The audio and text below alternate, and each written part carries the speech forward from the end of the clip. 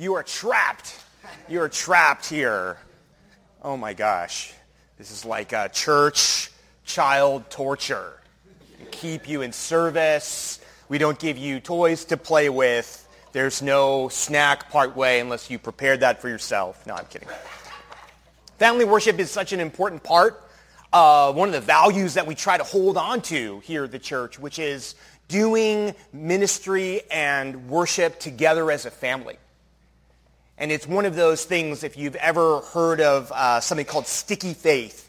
How do we impart our faith and our experience of God to our children? I can't think of anything more important than preparing the next generation for what it is that they know and experience and value as worshipers of God. And so as they do that, this is part of how we embrace that and try to engage that and include them in worship, right? Not in an old school, like stuck in the pew, wear your Sunday best, be quiet, right? Kind of thing. Maybe some of you grew up with that. But it's more about saying, hey, you're here, and we welcome you here, and this church is for you, right? Not a kid's service, an adult service, and a different service, traditional service, contemporary service. We're really kind of chopped up in our ministries most of the time. This is our way of saying, no, this is actually for everybody. And we want you to be a part of this. And we want your feedback too. I'll just open it up for that. This may be a whole other can of worms. But if you're here and you're a younger person, right? You know who you are. If you've seen a TikTok, you're a younger person, right? If that's you and you're here in the worship service and you're thinking to yourself, man, you know what would make this way better? I want to hear about it, right? I want to hear about it. Even if it means, like, if you could not be so boring, right? Could you just be a little more interesting? Can you be a little cooler? I'll do my best. We're trying to improve this, but this is really for you guys. So I want to hear feedback. So fill out a comment card, write me a note, send me an email, put it in a TikTok and tag me in it, right? Whatever you need to do. Whatever you need to do. We want to know how to make this worship experience more significant for you because it's important. We don't do them that often, but when we do, we want to make sure that it's meaningful and that it somehow holds value for you, that you're catching on or feeling as though you're being given the opportunity to catch on to what it is that we're doing and why we're doing it, right? Rather than like, hey, just come ahead and service and be quiet and eat your Cheerios. Okay, here we go. So we're in this series, very exciting. Man, I tell you, nothing more scintillating than the Lord's Prayer, right? Actually, I'll be honest, I nerded out a ton this week. I pray this prayer a lot, and I found some new things in there that kind of surprised me. I don't know if you've ever experienced this, looking at something that you've seen like a bajillion times, and then all of a sudden you see it again, and it catches, you're like, I never saw that before. Right? I was talking with somebody earlier about old movies, watching old movies, and you catch details, right, that you didn't see the first time that you saw that movie or the first 12 times you saw that movie. You didn't catch something, and that's kind of what happened for me this week as I revisited something that has been like a recitation, a thing that you just pray or think about from memory over and over again. I discovered something inside of it that I thought was really cool, that I had not seen before. So I'm just going to nerd out and share that with you today. That's kind of the goal, right? Last week, Pastor Tim talked about the beginning of the prayer, Our Father, and really how we think about this prayer from the context of knowing the father-child relationship that we have with God, this beautiful, beautiful thing, knowing that we can trust God and that we can come before Him in the most intimate way, is an awesome, awesome way to walk into this prayer. And if you didn't catch last week's sermon, it was amazing. I encourage you to go back and revisit that. Today, as we get into the Lord's Prayer, our word is worship. And this is like a $10 word, right, in the church. This is like a lot of, you hear worship, you go, oh yeah, okay, worship, we just did that. Or I know that word because we used it 17 times in the songs that we sang, a moment ago. Okay, I got that word. I think there's more to it. I'd like to unpack that word as we get into the next part of the prayer. But as we prepare, maybe it's a good opportunity to refresh ourselves on what the Lord's Prayer is. If you haven't prayed this prayer or seen it, we're going to make this sort of our weekly practice through the series, is to pray this prayer together. So can we throw that up? And it's this, and this I have to read it because there's a bunch of different versions, and I've been hanging out with a bunch of Catholics, and theirs is slightly different. Our Father in heaven, let's pray this together. Hallowed be your name. Your kingdom come, your will be done, on earth as it is in heaven. Give us today our daily bread, and forgive us our debts, as we also have forgiven our debtors. And lead us not into temptation, but deliver us from the evil one. For yours is the kingdom and the power and the glory forever. Amen. That's the part that my Catholic friends leave off. I always mess that up when I'm praying with them. The these, the thous, and the thuses, right? But we catch this word. I don't know if you saw it in verse 9. Hallowed be your name. It's a weird word. We'll unpack it in a second, right? Hallowed be your name. As we pray this prayer, Jesus tells us that once we figure out the father-child relationship, the very first thought that he wants us to hold in our hearts and in our minds is this weird phrase, hallowed be your name. Hallowed be your name, right? And when we see the word worship in Scripture, and we tie that to the word hallowed, and we'll do that in a second, the word for worship can mean many different things, right? It's that $10 word. When we think of worship collectively, there's worship as community, right? Worship in church, right? Most of us, maybe when we think about worshiping God, do you worship God? Yeah, I go to church on Sunday, and we do that worship thing, right? Worship can be thought of as service, right? That my life is a living sacrifice. My spiritual act of worship might be a passage you're familiar with in Romans. There's many different ways to express and articulate this word that we capture as worship. But the one that we're looking at in the prayer as we think about worship means literally to bend over or to bow down. So when the Scriptures talk mostly about worshiping God and the people worshiping him, it literally means they bowed down. They got down on their hands and knees. Sometimes they prostrate themselves, which means lay flat on the ground on their bellies like a worm, right? And it's a picture of what we might describe as grateful submission.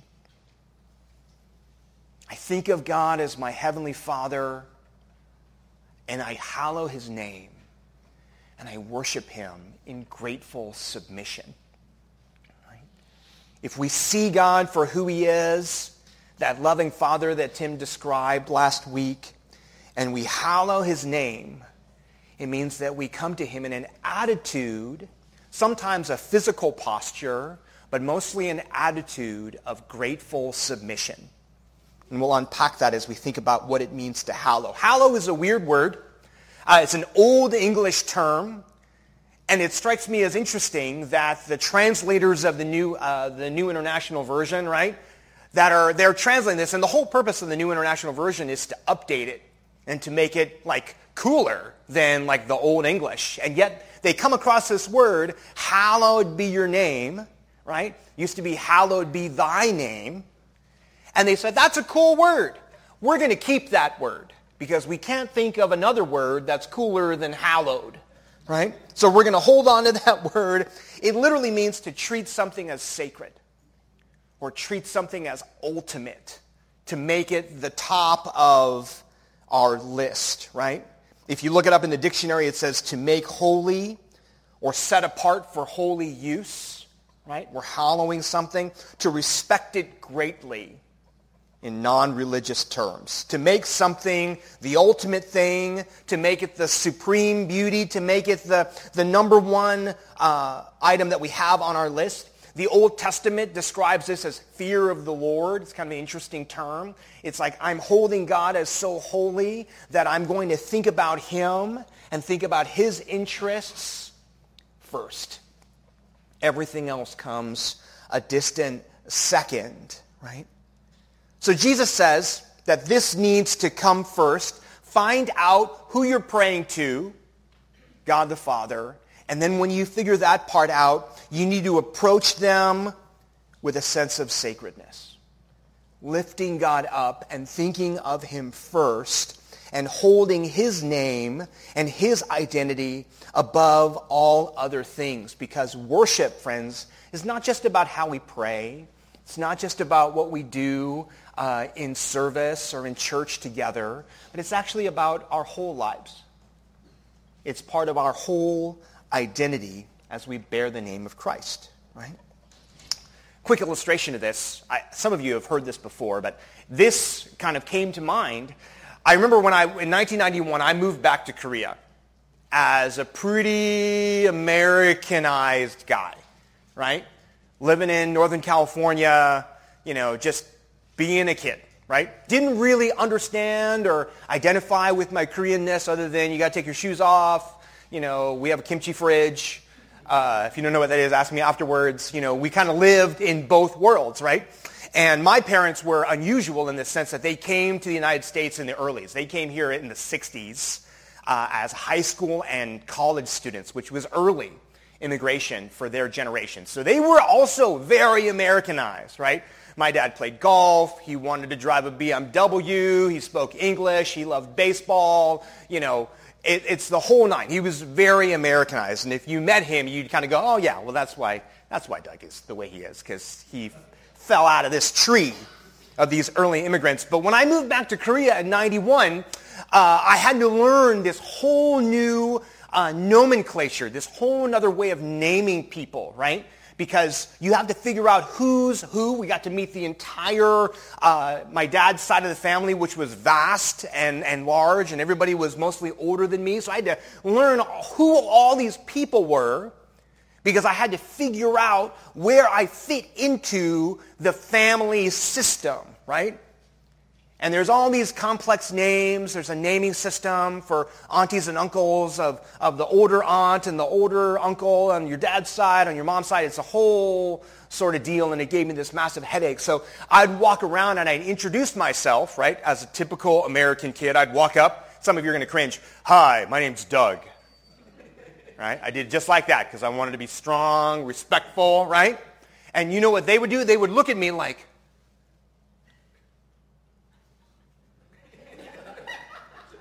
who are you? Right? Because I'll tell you what you don't do to your elders in an Asian country, if you're a younger person, and I was 15 at the time, is walk up and stick out your hand, look them in the eye, deepen your voice, puff up your chest, and say, hi, my name is Douglas. You don't do that, right? This is an honorific culture. And so they'd look at me, and I'd have my moment of embarrassment. If my dad was there, he'd smack me, right, on the side of the head. He'd tell me to back up. And they'd ask me, not who are you, but who's your father, right? Tony remembers this story. Who's your father, right? And then I would identify myself. Oh, I'm so-and-so's son. And then they'd go, oh! And they'd either have disgust and embarrassment and shame, very common response at that time, or they'd welcome me in, right? Depending on how well they knew each other, right? The whole pecking order thing had to be figured out. And so I had to figure out for the next 3 years, I wasn't Doug or Douglas or whatever. I was my father's son. And that was the name that I was identified by. Nobody knew my name. To this day, they don't know my name, right? Because my name, in their eyes, is irrelevant. Do you see it? Culturally speaking, I think if we're talking first century era with Jesus, our names are not as important as who we descend from. Are you with me? Our identities are not bound up in just who I am all by my lonesome, floating in the ether of the universe, so that I have to introduce myself to all these people so that they can get to know me. I am tied to a lineage and to a heritage and to an identity that precedes me. And when we come to the Heavenly Father in this way, and we call him Father, and we use the word Abba, and we say Daddy to God, Something my Jewish friends would never do, by the way, my friends. Right? We get to call him Abba because of Jesus. We get to call God, whose name is so holy it cannot be spoken in Jewish culture. He can only be referred to as the Lord. Right? We get to call him Daddy because of Jesus. And he says, when you do that, I want you to remember where you came from. And I want you to hallow the name. I want you to hold the name in your heart so that when you speak and when you pray and when you introduce yourself and then you go out into the world, you are a name bearer of your Heavenly Father. Right? That's what we're getting after here. So much more than just a prayer. So much more than just a recitation. Right? So we're asked the question, if worship and hallowing the name is what life is all about, then worship is essential. It's absolutely necessary. It's primary, which just means it comes first, right? There's something that makes it necessary for us to keep this at the top of the list and remind ourselves of this all the time. And then maybe we'll touch a little bit on how to do this, right? We'll get a little practical in terms of how we unpack how it is that we accomplish this worship, this kind of grateful submission in our own hearts, right? So let's start off. Essential. It's essential. Jesus doesn't tell us it's just important, but he tells us it's inevitable. This is absolutely inevitable. Worship is something that we do each and every day because something occupies the center of your heart, whether you like it or not. We are created and designed as human beings to be worshipers, right? There is a reason that every civilization, modern, ancient, reached, unreached, every people group in the world, whether they are living in complete isolation or whether they live in connection and modernity, worship something, right? Isn't that an interesting fact about humanity?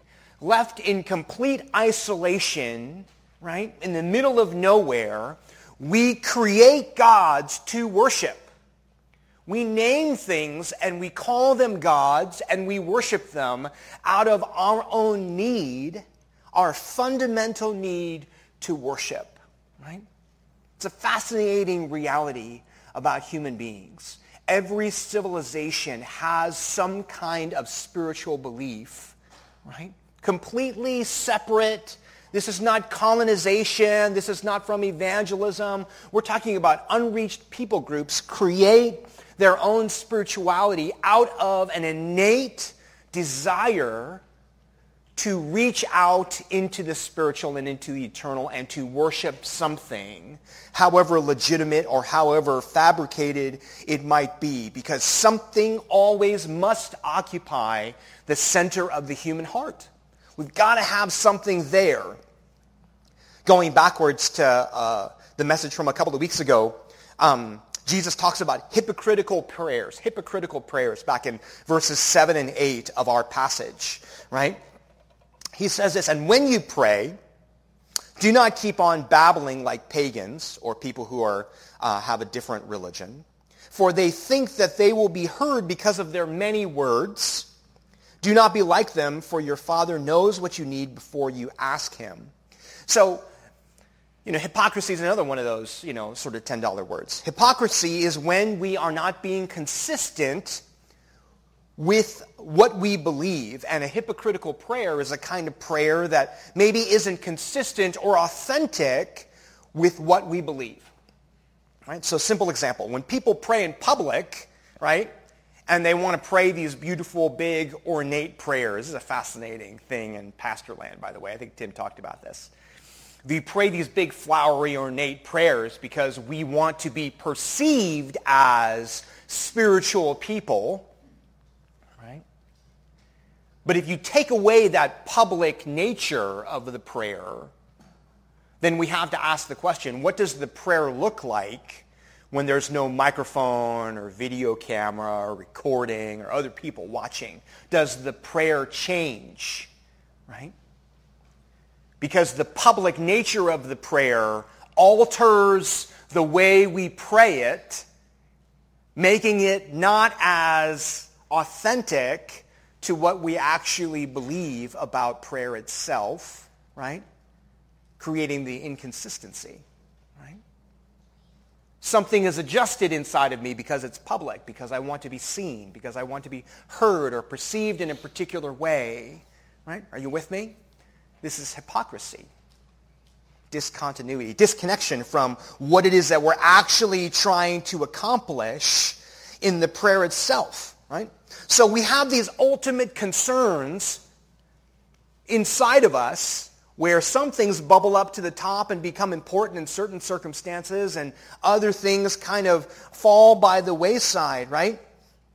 True thing, as long as there are tests in school, there will be prayer in school, right? That old joke, right? It's amazing how spiritual we become when there's something that we desperately need to have happen, right? Isn't that an interesting reality for us? I face this all the time. I'll walk into the hospital. People ask me like, hey, do you get to visit everybody in the hospital? I work as a hospital chaplain part-time. And people ask the question, they say, oh, well, they're not religious. They're not a religious person, so you probably don't need to visit them. Like, oh, I love irreligious people. Let's go hang out with them.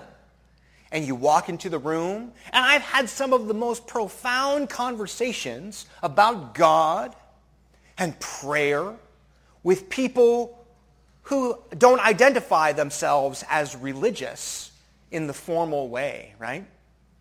But when you're in the hospital bed and you're facing uncertainty, let me tell you, people start to become really spiritual in those moments. And if you walk in, and it fascinates me every time, I don't know how I would behave if I'm in the bed someday. If this odd-looking chaplain comes into my room and asks if I need any care or support, am I going to ask them for prayer? Well, the answer is, you bet you will. You will, because it's full court press.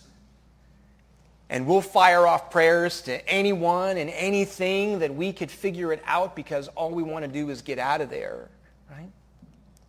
So as long as there's tests in school, there will be prayer. As long as there are people in the hospital, we're going to be exploring our spirituality in those critical moments. Because we pray when we've got trouble, things get better, maybe we stop praying. What might be going on? We ask that question. This guy, Archbishop William Temple, said this: religion is what you do with your solitude. And I love this statement because it's really provocative. And all he means is, when you're alone, when no one's looking, or when you think no one's looking, that's when the truth comes out, right? I mean, that's a true statement. When you're by yourself and you're alone with your thoughts, that's what you truly worship emerges out of your heart, right? One other person put it this way. It says, where does your mind go when it has no place in particular that it needs to be?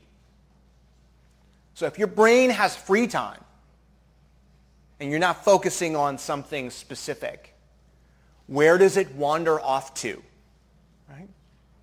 And that might be a place where you start to reveal what it is that I care most deeply about as it interrupts my thoughts from the day. Have you ever sat and tried to be quiet? Some of us are starting every once in a while to try to kickstart your faith, and you try to sit and you try to be quiet. And there are these books that kind of have these daily prayers, and one of the first things that it does is it asks you to sit quietly for 2 whole minutes. Right? If I asked you to sit here quietly for 2 whole minutes, what do you think would happen to you? Right? You would explode. Right? Or you would fall asleep. Some of you are on the verge already. Right? You'd fall asleep, and it's okay. If you need to take a nap, it's fine. Right? This is a welcoming place. These chairs are very comfortable. Rest your eyes. Right? 2 minutes. You sat for 2 whole minutes. You know what happens to me when I sit for 2 whole minutes trying to be quiet? 1, there's no quiet place. I have a home with 3 girls and a very talkative dog. But if If I'm so fortunate to find a quiet place, deafening silence, are you with me? And you sit quietly, only with your own thoughts bouncing around in your head, right? It's so difficult. One, I might fall asleep, depending on what position I'm in, right? Do this sitting up, by the way. Very difficult. You do it lying down, it's game over, right? But you sit quietly for 2 minutes. What bubbles up? Bing, bing, bing, bing, bing, bing. If I tried to do that right now, you'd be like, I got a grocery list. We've got a sports game to get to. What are we going to have for lunch? Right? I wonder if they'll have snacks after church today. Yes, we do, by the way. On and on and on, because we have all of these interruptions. And somebody told me once, they said, Doug, instead of trying to remove all the distractions, this is actually really helpful because our minds are always moving. Instead of trying to remove all of the distractions, he says, Doug, I want you to try to pray your way through them and become curious about your own thoughts. Fascinating little experiment, right? If something is bouncing around in your head, and it's a list, and it's a to-do, or it's a, gosh, I better not forget that, or it's a preoccupation, might be something bigger that's looming over you, right? I know that's been that way for me. I've got a blood draw tomorrow morning at 8:15, and I've got to find out what my blood sugar looks like, right? And my doctor's like, man, you're right on the border, Doug. If you don't take care of this business, I'm going to have to medicate you, right? I'm not a fan of this. My dad was diabetic. My grandpa was diabetic. I don't want to be a diabetic. And so it woke me up last night. And in the middle of the night, I stopped and I became curious. And I said, Doug, why are you so worried? Why are you holding this so greatly in your heart? What do you fear? And you become curious about the things that are preoccupying your thoughts. Even if it's something as simple as a task. And saying, why am I so driven by the lists? How much of my life is motivated and animated by checking the boxes of the things that I must do today? And is this something that I am slowly becoming altered by? Am I becoming a worshiper of my list and the accomplishing of tasks? Is this beginning to dominate the landscape of my daily living? And is that consistent with who I pray I wish to be? Right? Is there continuity there? Discontinuity? Does it match? Something along the way is informing what we believe. Do you see it? Something must always occupy the center of our hearts, and it is not always God, friends. I'll be honest. It's not always God. Right? We're human beings. And the things that move to the center of our hearts can shift and to move, right? We become animated and excited about different things in our lives, and we can get really riled up about them, and they can become the center. It's true, right? I don't know that that's full-blown idolatry. I'm not here to get heavy-handed about it. I think it's just a reality of how the human heart operates and functions, which is why I think that this prayer is so simple and elegant and beautiful and necessary, because it informs us. Ask the question, who is your Father, and do you hallow the name? Do you hallow the name? Right? Because we spend our time in secret, our prayer time, hallowing something. And it's important to know what that thing might be at any particular moment. And we all do it. And it shapes our prayer life. Ultimately, it can shape our souls, shape our identities if we allow it to and we welcome that. It can move in us in ways that are unintended or not desired. This is the secret worship life we're talking about. Who we are on the inside versus who we put on display, right? And I think when we get down to it, this is what we need to address as Christians. Who we really are, right? When the face comes off. Who we truly are inside of ourselves. And can we live that way? Can we pray out of that space? And can we move and find our being out of that place? That's what worship is. Not an activity, not a task, not a gathering, but it's a way of being within ourselves. Really key. So, worship is a way of life. It is necessary. It is essential. It is inevitable. Something must occupy the center of our hearts at all times. And the second thing is that worship is primary. It must happen first. Right? It must happen first. I've got to hallow the name first. And it's not mechanically first because it matches. It sounds so nice and flowery. Our Father who art in heaven, hallowed be thy name. It sounds so nice and rhythmical, right? That's not why. It's first organically. And this is where it gets a little nerdy. This is the thing I found out that was really great, right? So if you get anything, get this. Otherwise, just watch something on TikTok. It'd be great, right? It's not formulaic. Worship is the context for all the other aspects of our conversation. Worship is the context for how I see myself and how I see the world around me. And if that is not correct, if that's not sort of settled, then I end up with what? A distorted view of myself and a distorted view of the world around me, which is going to lead to some kind of weird dysfunction, right? It's going to be a broken relationship. If I have a distorted view of myself and a distorted view of the world around me, and I interact with that world out of that sense of self, then things are going to get kind of messy, right? It's going to get pretty complicated. Imagine this way, something simple. How many of you wear glasses? I can see a lot of you, but a lot of you are hiding with contacts on. How many of you wear glasses? Y'all wear glasses, right? So I just started wearing glasses recently because I can't see things, all the time, right? You get the bill. I used to laugh at my parents about this. Now the shoe's on the other foot. It's incredible. And you get the bill, and you're trying to read it, and you have to start, your arms are only so long, and you tilt your head back. You try to get as much distance as possible, right? And then eventually you hand it to your kid. I haven't gotten that far yet, but I'm going to get there, right? What does that say? And I'm going to hand it to them, make them do the math. We wear these glasses. And I remember as a kid, my mom used to ask me, she had these television watching glasses. I wish I had a photo of this. I'm wearing a muumuu. I'm like 7 years old. I got a muumuu on. I got my mom's glasses on. It's a fantastic photo. If I find it, I'll share it with you. And I put these glasses on. My mom is legally blind without her glasses.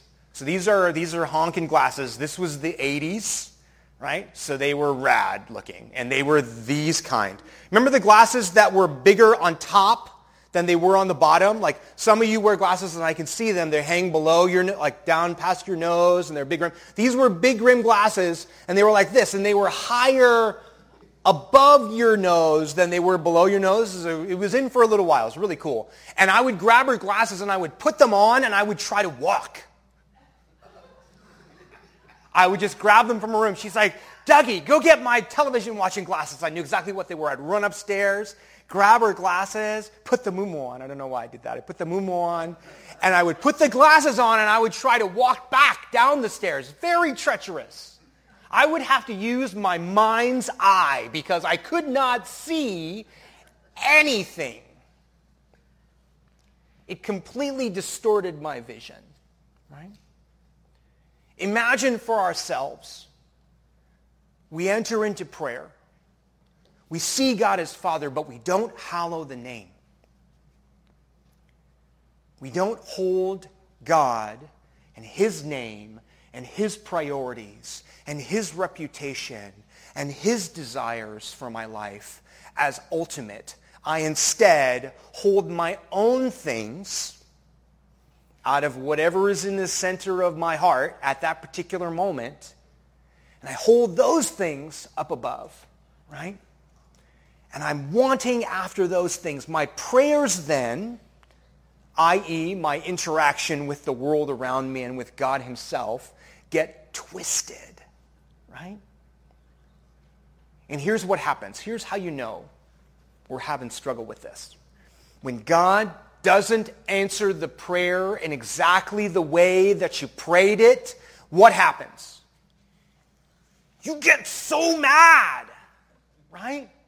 You throw yourself a good little spiritual tantrum.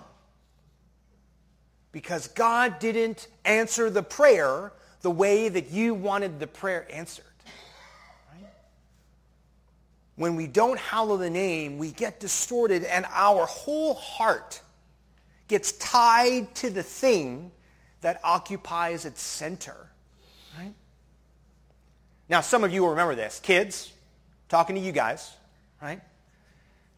The last time you asked for something, let me know if this has happened in your life. I know it happened in my life multiple times, right? So I'm not pointing the finger at anybody but myself.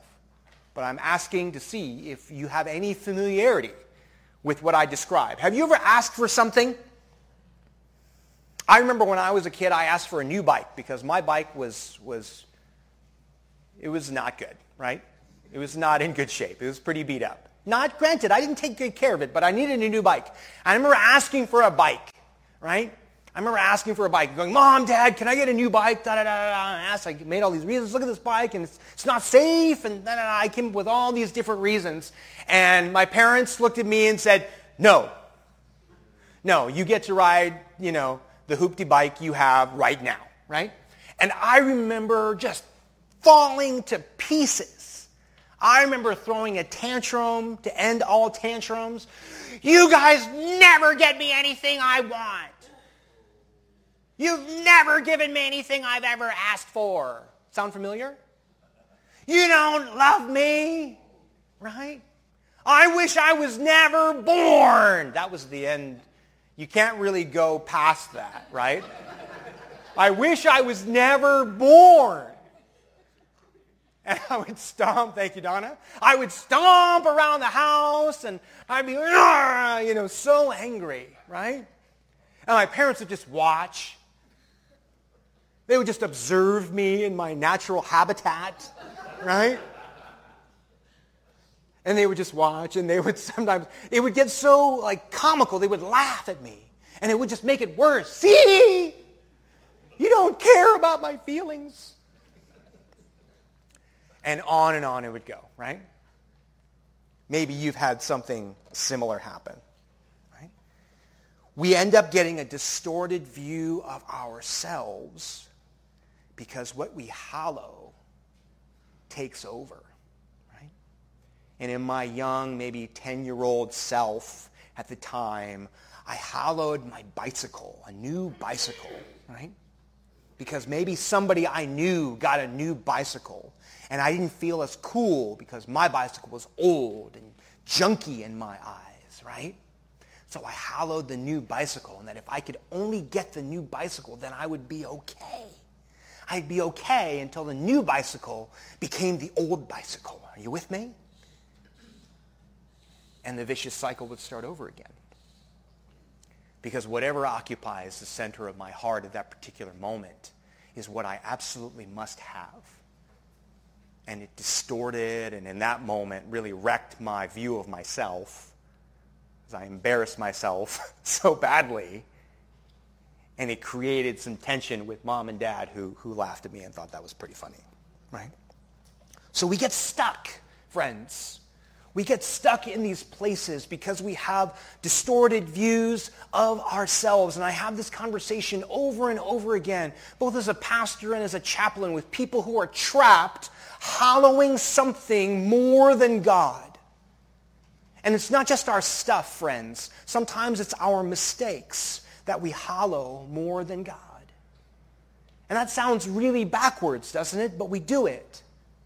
Because we make mistakes as human beings. We hold regret, and we hold guilt, and we hold shame, and we hold those things, and we hallow them more than the grace and forgiveness and beauty of God. And friends, when I do that, when I hallow my brokenness and my sin, I cannot allow God to forgive me.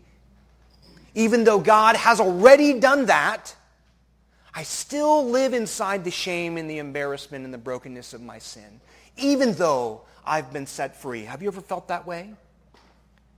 I hallow my sin. And I'll tell you what we need to do, friends. We need to demote our broken view of ourselves. We need to demote our own sinfulness.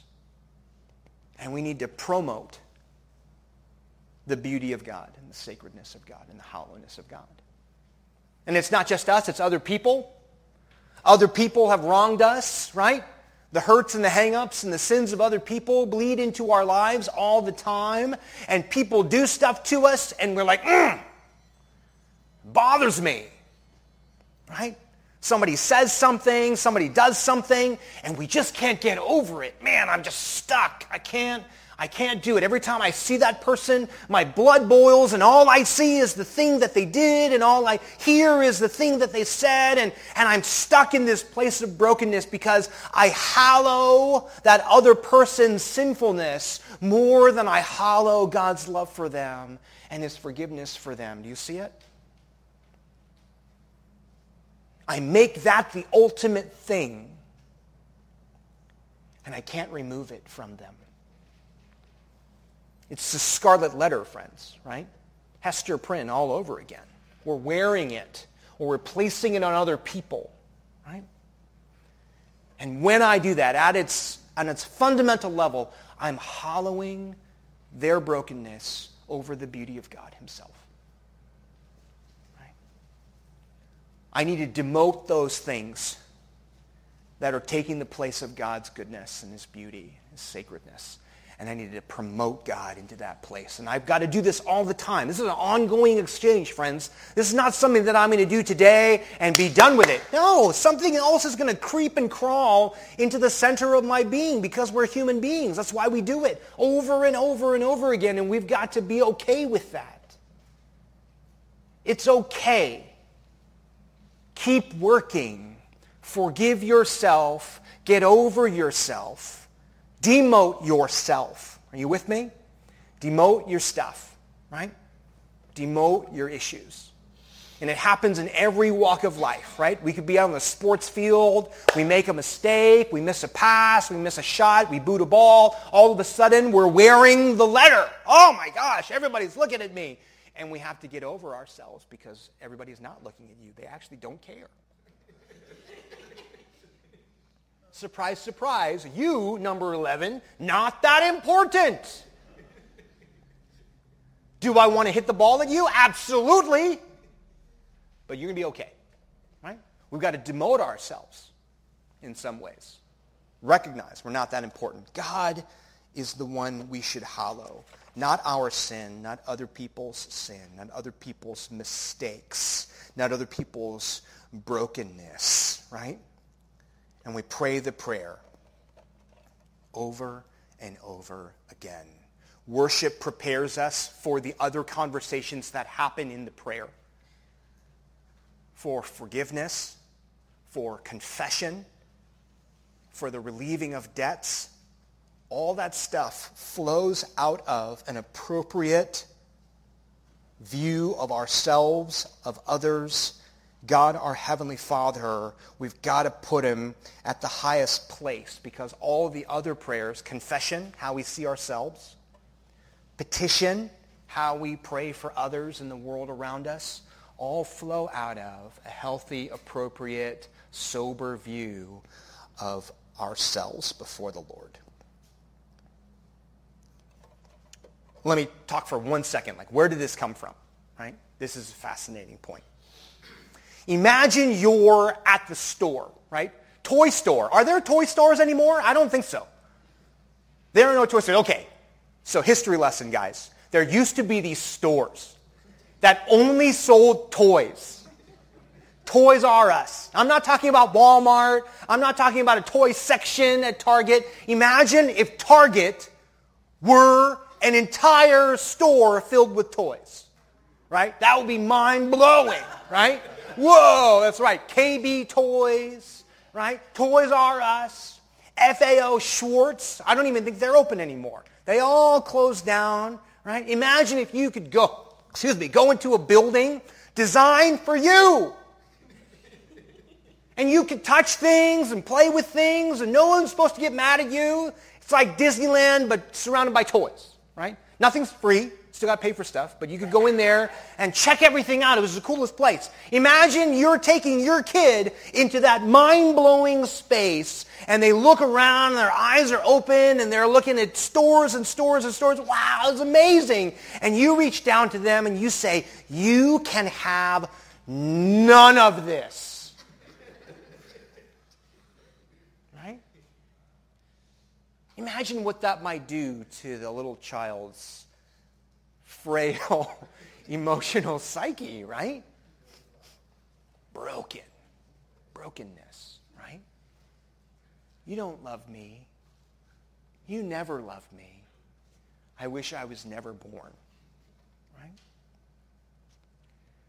I think this is the thing that the serpent wanted to place into the human heart. Because you remember what happened in the garden? You guys probably know this story, right? You're hanging out in the garden. Everything in this garden is yours, free to eat from. You can have whatever you want. Adam, Eve, this is your spot. Except that tree. You see where I'm going? You can have anything you want, but that tree. And what does the serpent say? He says, oh man, you know that's the best tree, right?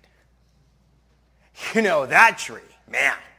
I know why he doesn't want you to have that tree, because if you had that tree, then man, this place would go bonkers. You don't even know what you're missing. And he plants a seed of doubt. He said, if God doesn't want you to have that tree, then none of this belongs to you. You with me? If you can't have the one thing, maybe you can't have anything. Right? But if you could have it all, then you could have it all. And you could be all. And maybe you could become like God himself. Do you hear it? I'm planting the seed of doubt. It's either everything or it's nothing. I'm either going to get the bike or I've got nothing at all. And I wish I were never born. Or you give it to me and I put it in the center of my heart and I allow it to make me who I want it to make me, and it turns me into something else. Are you with me? He planted a seed of doubt in us, friends. He says, what do you put at the center of your heart? What do you worship? What do you long for? What do you meditate on? What do you pray about? Who do you pray to? What do you pray for? What do you don't pray for, right? And the list goes on and on. You see, this is not easy, right? This is not formulaic. I just pray the prayer, right? And we just move on. No. There's something deeper going on. I'm asking the question, what do you hallow? What do you hallow, friends? And so how do we do it? What do we do with this? How do we put God in his spot over and over again? I think we have to come back and say, man, I've got to seek first the kingdom, but I've got to pause and I've got to know my own heart. And there's no easy formula for this. I wish there were. I'd write a book. We'd make millions of dollars. Let's do it. Right? What is inside my heart? And for that, friends, you're just going to have to sit. Find a quiet space and sift your heart. Man, I don't even know what that means. Just start. Sit for 2 minutes. Do a little social experiment. Find a quiet place. Put earplugs in if you have to. Sit for 2 minutes. And then just write down what goes traipsing through your mind in that moment. And I'm not saying you worshiping that thing or idolizing that thing. Just become curious about what is happening and what is stirring inside of you. What are you thinking about right before you go to bed? What do you think about right when you get up in the morning? And just start thinking and meditating and becoming curious about those practices, right? And then you got to Marie Kondo this thing. You got to grab a hold of that thought that you've got or that thing that you wrote down, right? And you got to go kind of like Jesus style Marie Kondo. You got to hold it. You got to hold it. And say, where is this? What is this about? Why am I holding this? Why is this in my heart? Maybe even bring it before the Lord. Say, what is this about, God? Can you just talk to me about this thing? Because I'm not sure what it is. Or maybe you know, and you're scared to hold it because you kind of know. And you just got to hold on to it. And manage that thing, right, in some way. Ask for God's help. Ask for some accountability, right? Hold it in your heart, and then reorder your worship. It might be a behavior. It might be an activity. It might be a hierarchy of how you spend time and energy and money in your life. There might be something that's just taken over, and it's pushing something else out. It's pushing God out of the picture. And you need to demote that thing. This is not that important to me. I'm going to spend less of myself on this and a little bit more on God. I'm going to give him that time. I'm going to give him that energy. And I'm going to catch myself the next time that thought or that thing tries to push its way into the center of my being. I'm going to go, no. That's inconsistent with who I say I want to be. And I'm asking for God's help to reorder my heart. And that, friends, is not simple, easy work. It's actually really hard, sacred work.